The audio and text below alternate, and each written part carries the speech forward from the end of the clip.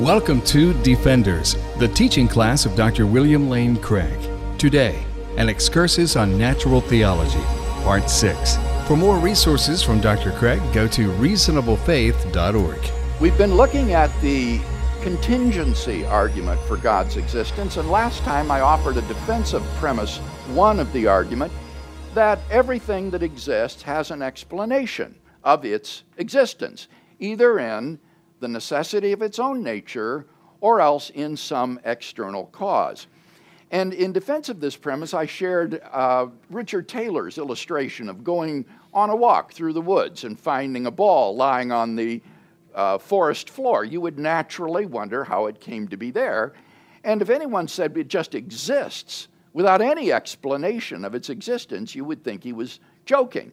Well, it's not just the ball that this would apply to. Any sort of object you might think of would fit the bill. A tree in your front yard, a car in your driveway, a person who works at your office. In every case, we would say there's an explanation of why that thing exists rather than not. And merely increasing the size of the object does nothing to provide or remove the need for an explanation of its existence. And that leads naturally to the question then, what is the explanation of the existence of the universe? Now, atheists will typically say, in response to premise 1, that this premise, this principle of sufficient reason, as it's called, is true of everything in the universe, but they want to exempt the universe itself from the principle. The universe itself is the exception to the rule, and it doesn't need to have an explanation of its existence. Everything in the universe has an explanation of its existence, but the universe itself exists without explanation. And I think this atheist response to the principle commits what has been aptly called the taxi cab fallacy.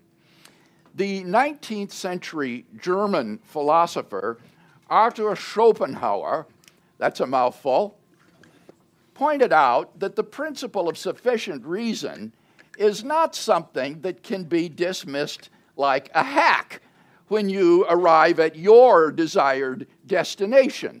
So that when you get to the universe, you can't just say, well, the universe is the exception to the rule. That commits the taxi cab fallacy of thinking you can just dismiss the principle of sufficient reason when you get to your explanatory ultimate. Remember, Leibniz does not exempt God from the principle of sufficient reason. He says, yes, God has an explanation of why he exists. He exists by a necessity of his own nature. So Leibniz can't be accused of arbitrarily exempting the explanatory ultimate from the principle of sufficient reason. But that's what the atheist tries to do. He simply says the universe is the exception to the rule. And in so saying, that he is being arbitrary. He doesn't give any reason for thinking that the universe should be exempt from the principle. He just arbitrarily exempts it. And that is without justification. Remember the illustration of the ball in the woods, merely increasing the size of the ball, even until it becomes the entire universe itself, does nothing to remove the need for an explanation of its existence. Notice as well how unscientific this objection is. For the whole project of contemporary cosmology, the study of the large-scale structure of the universe, is devoted to a search for an explanation of the universe's existence. And so this atheist attitude of thinking that the universe just exists without any explanation would actually be a science stopper. It would cripple the project of modern cosmology of trying to explain why the universe exists. So this typical atheist response, I think, commits Schopenhauer's taxi cab fallacy. So, some atheists have tried to avoid this arbitrariness, this fallacy, by providing a justification for exempting the universe. They try to give an argument for why the universe should be exempted from the principle of sufficient reason. And they will typically say that it's impossible for the universe to have an explanation of its existence. And therefore, it is the exception to the rule because it's impossible for there to be an explanation of the existence of the universe. Well, now, why is that? What is there about the universe that would make it impossible for it to have an explanation? Well, one pair of philosophers I've read on this says that if there were an explanation of the existence of the universe, it would have to be in some sort of explanatorily prior state of affairs in which the universe did not exist. Right? If this is going to be an explanation of the existence of the universe, then this would have to be some sort of explanatorily prior state of affairs in which there is no universe. But they say that would be a state of nothingness. There would be nothing. And nothingness can't be the explanation of anything, and therefore the universe must just exist inexplicably. Now, if you think about this for a minute, I think you can see that this reasoning is obviously fallacious, because in saying that the explanatorily prior state of affairs in which the universe doesn't exist is nothingness, these people are assuming that the universe is all there is, so that if there were no universe, there would be nothing. But in other words, but that just is to assume that atheism is true, right? So the whole objection is reasoning in a circle. It's presupposing that there is no God. It's presupposing the truth of atheism. And so it's reasoning in a circle. We can agree that if atheism is true, then the universe has no explanation. We could agree to that. If the atheism is true, then the universe has no explanation of its existence. But the whole question is atheism true? You can't just assume that it's true in order to object to Leibniz's argument. So Leibniz would agree that the explanatorily prior state of affairs that explains the existence of the universe is going to be a state of affairs in which the universe does not exist. But it wouldn't be a state of nothingness. Rather, it would be God and His will. And that would be the explanation of the origin of the universe. So, don't let the atheist get away with assuming that the universe is all there is, because that assumption presupposes the truth of atheism, and that's what is under question. That's what we're trying to investigate. So, any comment or discussion about premise one and that defense of it? Yes, Cash. Dr. Craig, going back to the true of everything in the universe but not the universe itself atheist argument, would you say that that's the atheist essentially looking for a necessary something out there that they want? They understand that having a necessary thing is necessary, so they attribute it to the universe and not to God? Not typically, Cash. Now, do you hear Cash's question? Because this is perceptive. Is the atheist saying, when you get to the universe exists by a necessity of its own nature? So the universe isn't an arbitrary exception to premise one. It has an explanation of its existence, namely the universe exists by a necessity of its own nature. And as I'll say later on, no, that isn't typically what they're saying. I don't know of any contemporary atheist who holds to this position, that the universe exists by a necessity of its own nature. Instead, what they say is the universe is the exception to the rule, that everything else has an explanation of its existence, but not the universe itself. And as I say, in the absence of some sort of justification for that, that is committing this taxicab fallacy, because there's nothing about the universe other than it's just being big that would prevent its having an explanation of its existence. Yes, over here. A lot of atheists also say that we just don't have the explanation yet. We don't know. So they lean on, kind of hold on. We'll have an answer. We don't know when, but we will. We'll figure this out. And agnostic wants to say, I want to know how God created the universe, so we're going to continue with science to develop and research and all that. And okay. us as Christians, I want to know are we continuing to, do we want to know how God created the universe, or is that just a mystery? I think that the person who says what you've just said hasn't understood the argument. This is not an argument to which science is even relevant. You're confusing, or your friend is confusing this argument with the Kalam cosmological argument, which does ask, how did the universe originate? What was the temporal origin of the universe? But as I said last week in response to Bob's question, Leibniz is quite willing to admit that the universe is past eternal, that it's always been there. So there is no explanation of its origin. It maybe didn't have an origin in a temporal sense. But what Leibniz points out is that even an eternally existing universe is still contingent. It doesn't have to exist. It could have failed to exist, or a different kind of universe could have existed, maybe one with a beginning instead of an eternal one. So just positing the past eternity of the universe doesn't escape this argument. And that means that scientific questions about where the universe came from and how it was created are just irrelevant to this. This is a philosophical argument or a metaphysical argument. It's saying, why is there a space-time reality at all? No matter how big it is, how wide-ranging, whether it had a beginning or no beginning, what its laws are, all of that's irrelevant. What is being asked here is, what is the explanation for why there is such a thing rather than not? And that's not a question to which science is relevant. Okay, yes, over here.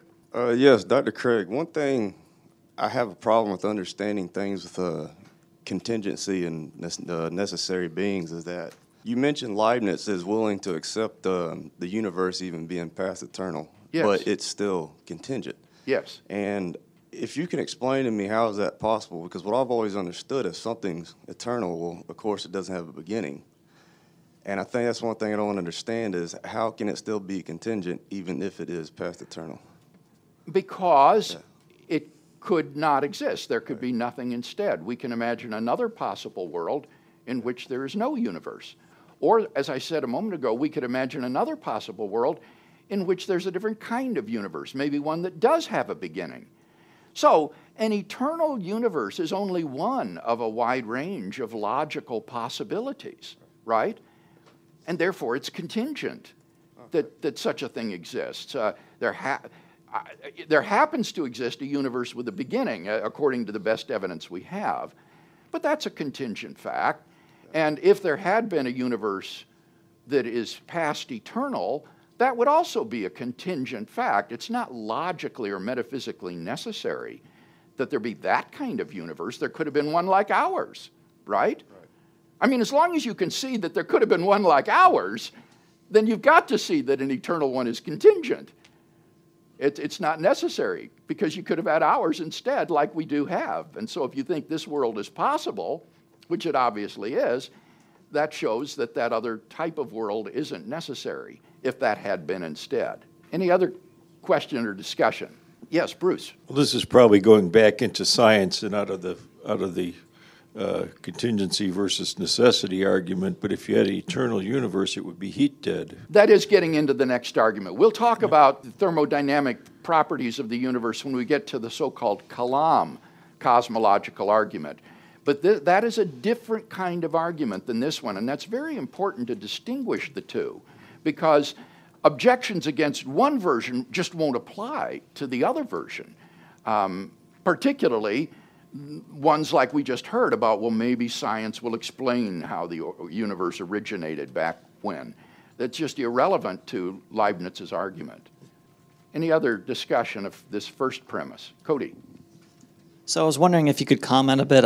Do you think that, does Peter Van Inwagen's objection to the principle of sufficient reason apply to this particular version of it, or?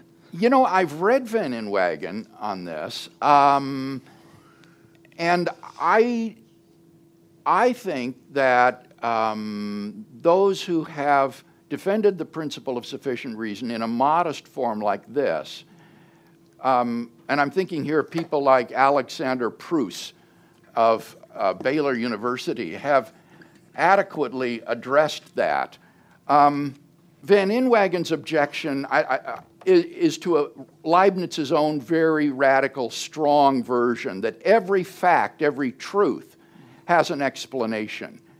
And Van Inwagen says that would make everything necessary if you have that. But this version of the principle, premise one, doesn't say every truth has an explanation or every fact has an explanation, just that every thing that exists has an explanation why it exists rather than not. And that would be found in a necessary being and his will. And given the freedom of his will, this necessary being can choose to create a contingent reality or not create a contingent reality. And so I don't think this modest version of the principle falls prey to the objections to Leibniz's own very strong version of the principle. And that was one of the reasons that I came to accept this version of the argument. I had been skeptical of Leibniz's argument for many years until I read this reformulation by Stephen Davis, who is a Christian philosopher, using this very modest version of the principle. And I thought, wow, this really makes sense and it avoids those problems. Kevin. And this question is really just for my clarification and for clarification for people who are listening on the podcast. Some people would talk about a multiverse. Yeah.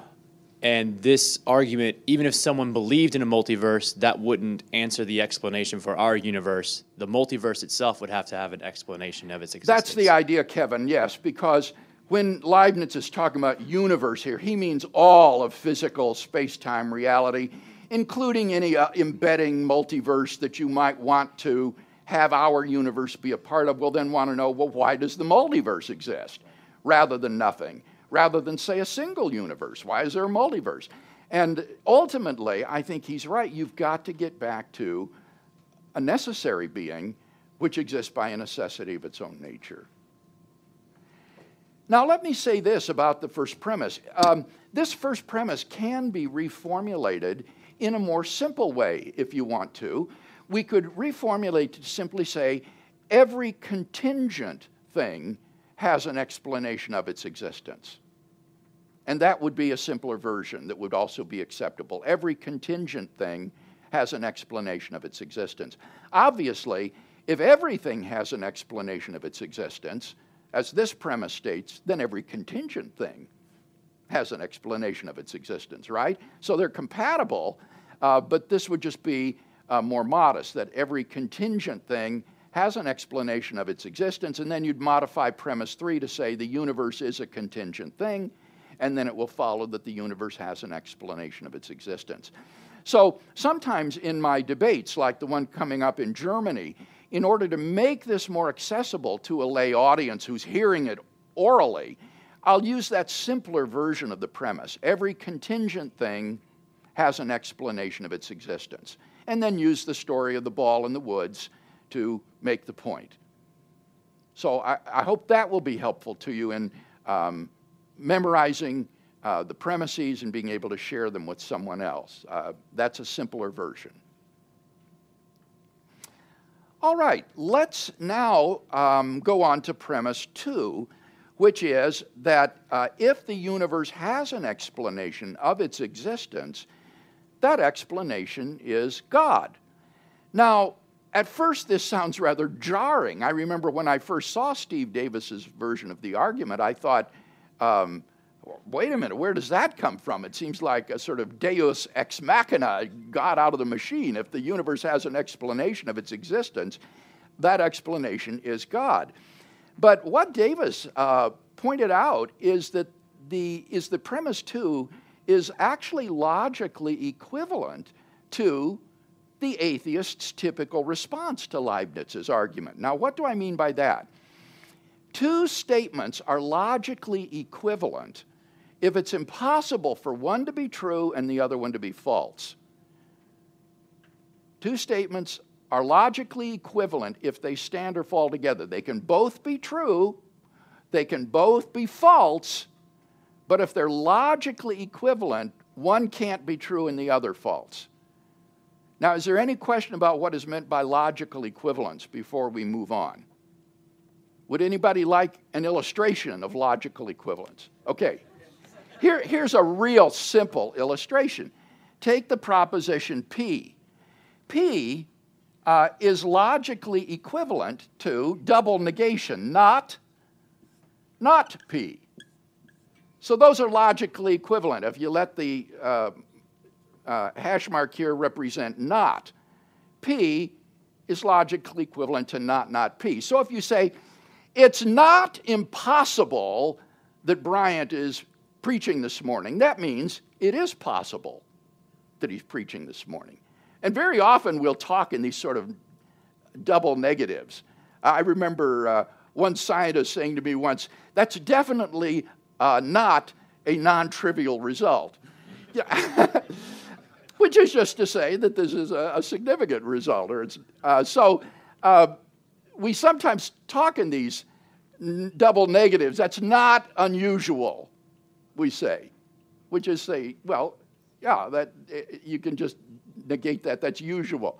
So that would be an example of logically equivalent statements. So logically equivalent statements are statements which are either both true or they're both false, but one can't be true and the other one false. Any question further about that? Yes. We'll get the mic to you here. Could you illustrate two logically equivalent statements where implication is involved? Yeah, actually we can. P implies Q is equivalent to not P or Q, where the V represents or, the disjunction. So if P implies Q, that means either not P or Q. That's a simple logical equivalence. And the one that I'm going to appeal to is that if P implies Q, that's equivalent to not Q implies not P. If P implies Q, then not Q implies not P. That's called contraposition, actually. There's a name for that logical equivalence. So don't be confused by all of these symbols. This is just illustrative of the idea of statements that are logically equivalent to each other.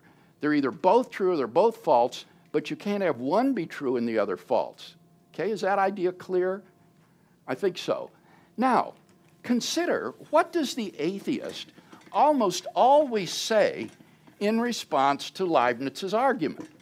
Well, as we saw in our examination of premise 1, what the atheist typically says in response to Leibniz is that if atheism is true, then the universe has no explanation of its existence.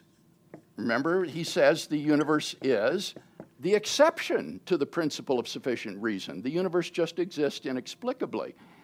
He says if atheism is true, the universe has no explanation of its existence. But that's logically equivalent to saying if the universe has an explanation of its existence, then atheism is not true, right? If atheism is true, the universe has no explanation. If the universe has an explanation, then atheism is not true. Those two statements are logically equivalent, right? But B, if the universe has an explanation, atheism is not true, is virtually synonymous with premise 2. If the universe has an explanation of its existence, that explanation is God. So the premise 2, which might at first blush seem very daring and bold, is really virtually synonymous with what the atheist himself believes. So that premise 2 is not one that the atheist disputes. If the universe does have an explanation of its existence, then that explanation is God. Any question or comment about that defense of premise 2? All right, so in affirming A, The atheist is also implicitly affirming B, and B is virtually synonymous to premise 2, so the atheist himself is affirming premise 2. Now, here's a second argument for premise 2. I think premise 2 is plausible in and of its own right, regardless of what the atheist thinks. I think premise 2 is very plausible. Just think of what the universe is. The universe is all of space-time reality, all matter and energy. So it follows that if the universe has an explanation of its existence, that must be found in a cause which exists beyond space and time, beyond matter and energy, and is therefore a non-physical, immaterial, spaceless, timeless being. This is incredible. The explanation of the universe could only be found in something that transcends space and time, matter and energy, and has created the universe. Now, what possible candidates could there be for such a being? Well, I can think of only two things that could fit that sort of description.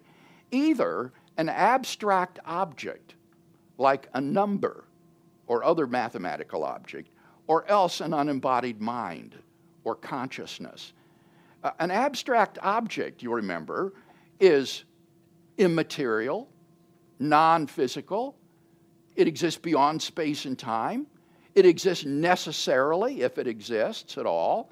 It doesn't exist contingently. So an abstract object would really fill the bill very nicely for a transcendent, immaterial, timeless, spaceless, metaphysically necessary being. The problem is abstract objects don't stand in causal relations. Indeed, among contemporary philosophers, that is virtually definitive for what is an abstract object. What differentiates an abstract from a concrete object is that only concrete objects stand in causal relations. Abstract objects are causally effete or causally impotent. The number 7, for example, has no effect upon anything. So it follows that the cause or the explanation of the universe cannot be an abstract object, and therefore it must be an unembodied mind or consciousness, which would be a transcendent, immaterial, non-physical, spaceless, timeless, personal being who has freely created a contingent universe. So this is clearly a conclusion that is pregnant with theological significance. And I hope so that you begin to grasp the power of Leibniz's argument. The explanation of the universe has to be a necessary, uncaused, timeless, spaceless, immaterial, personal being. This is not some ill-conceived flying spaghetti monster, but this is a being which must exhibit the traditional attributes of God. Truly mind-blowing conclusion. Any question or discussion of that defense of premise 2, that if the universe has an explanation of its existence, that explanation is God? Taylor. So what if the atheist were to say something about the philosophy of mind being that they believe that the mind is only material, and if you don't have the neurons firing, that you don't have a mind, and therefore it's inherently physical? It's important to see that this argument that Leibniz is giving here is an argument for an immaterial mind. This would be a reason to believe that minds are not just physical or material, like brains, but that they are immaterial entities, because that's the only way to explain the existence of a contingent universe. So this is actually an argument for the immateriality and non-physicality of mind. Now, the atheist probably doesn't believe in minds like that, and so he can then raise objections to this. He can try to give us his proofs for materialism, or reductive physicalism, and the theist will have to respond to those arguments. But he can't just presuppose it. Otherwise, you see, he's begging the question again. If he just presupposes there can't be a mind, then he's begging the question, because this is an argument for such a mind. But if he's got some arguments for reductive physicalism or materialism, great, we'll hear them and see if we can respond to them. Do you see what I'm saying? And typically the arguments against the existence of mind, I have found, will be based upon human cognition. And that in human beings, minds are typically conjoined with brains, and the claim is that they're brain states that correlate with mental states and all the rest of that. But the problem with that is, I mean, at the very best, that would only prove that we are physical creatures, not minds, but that doesn't show that a mind is impossible. So it's going to be pretty hard, I think, for the materialist or atheist to show that there cannot be an immaterial, transcendent personal mind that has created the universe. The most he's going to do would be to maybe make that kind of dualism implausible with regard to human creatures. But then he'd need to extrapolate that to a cosmic creator, and I'm not sure how he would be able to do that. You see the point? Okay. Now, there was another question over here, I think, Drew. I guess, can you clarify the idea of metaphysical necessity? A lot of people get hung up on that. Like if I say the universe exists and God doesn't, like there's no strict contradiction. Because there's no, we're not contradicting some stipulated definition. Mm-hmm. But we also don't mean impossible in the way of saying it's impossible to move faster than light, it's impossible to create a perpetual motion machine. Yeah. So okay. It's not in either of our categories. We can rely upon Drew to make things more complicated than we want them to be. What Drew is pointing out here is there are different kinds of possibility and necessity. For example, one would be physical possibility and necessity. It's physically impossible to accelerate an object through the speed of light and make it go faster than light. That's physically impossible. It's against the laws of nature. But there's no logical impossibility with that. There could have been a universe with different laws of nature where you could accelerate something through the speed of light. So that would be a kind of low-level possibility and necessity based upon the laws of nature. Then, on the other hand, there's what we could call strict logical possibility and necessity.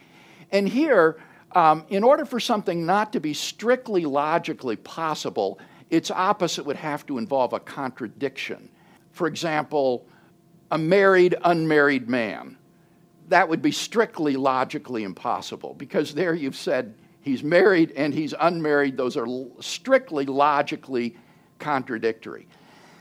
But what philosophers have noticed is that there's a different kind of possibility and necessity beyond these, or different than these, that is usually called broad logical possibility and necessity, as opposed to strict, or sometimes, as Drew said, it's called metaphysical possibility or necessity. And the idea is here, something that could be actual would be metaphysically possible. It's not enough just to be free from contradiction. That would show it's strictly logically possible, but that wouldn't show that it could really exist, that it could be metaphysically possible. And one of my favorite examples is the illustration that Alvin Plantinga gives. Could the prime minister have been a prime number? Well, obviously not. Now, there's no logical contradiction in that statement, right? That the prime minister is a prime number. There's no strict logical contradiction. But nevertheless, it's obviously metaphysically impossible for the prime minister to be a prime number. And if you wonder why, well, just think of the fact that prime ministers are causal agents, and a prime number as an abstract object isn't a causal agent. We've already said abstract objects don't stand in causal relations. So it's metaphysically impossible that the prime minister could be a prime number, even though there's no strict logical contradiction. So what we're talking about here is a being which is metaphysically necessary in his existence. God is a metaphysically necessary being. So it doesn't refute this for the atheist to point out that the statement, God does not exist, doesn't involve a logical contradiction. God does not exist doesn't involve a strict logical contradiction any more than the prime minister is a prime number, right? But that doesn't mean that, therefore, God is not a metaphysically necessary being. God is metaphysically necessary in his existence, even though there's no strict logical contradiction in saying God does not exist. So that's what Drew is getting at here. He wants me to make it clear that what we're talking about, what Leibniz is talking about, is metaphysical necessity. God exists with metaphysical necessity. The way I cash that out is he exists by a necessity of his own nature.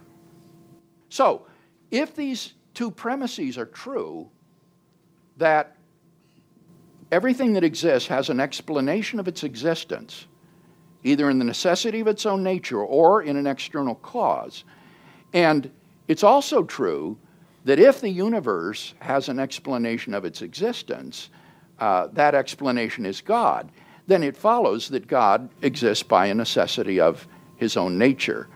He is a metaphysically necessary being. All right, next week we will consider one final objection to Leibniz's argument, which will pick up on what Cash said. Suppose the atheist says, all right, I withdraw my objection to premise one, and I'm going to say instead the universe is a metaphysically necessary being. The universe exists by a necessity of its own nature. What can we say in response to that? All right, let's bow our heads for the benediction. The grace of the Lord Jesus Christ and the love of God and the fellowship of the Holy Spirit be with you all. Amen. The copyright for the content of this recording is held by Dr. William Lane Craig. For more, go to reasonablefaith.org.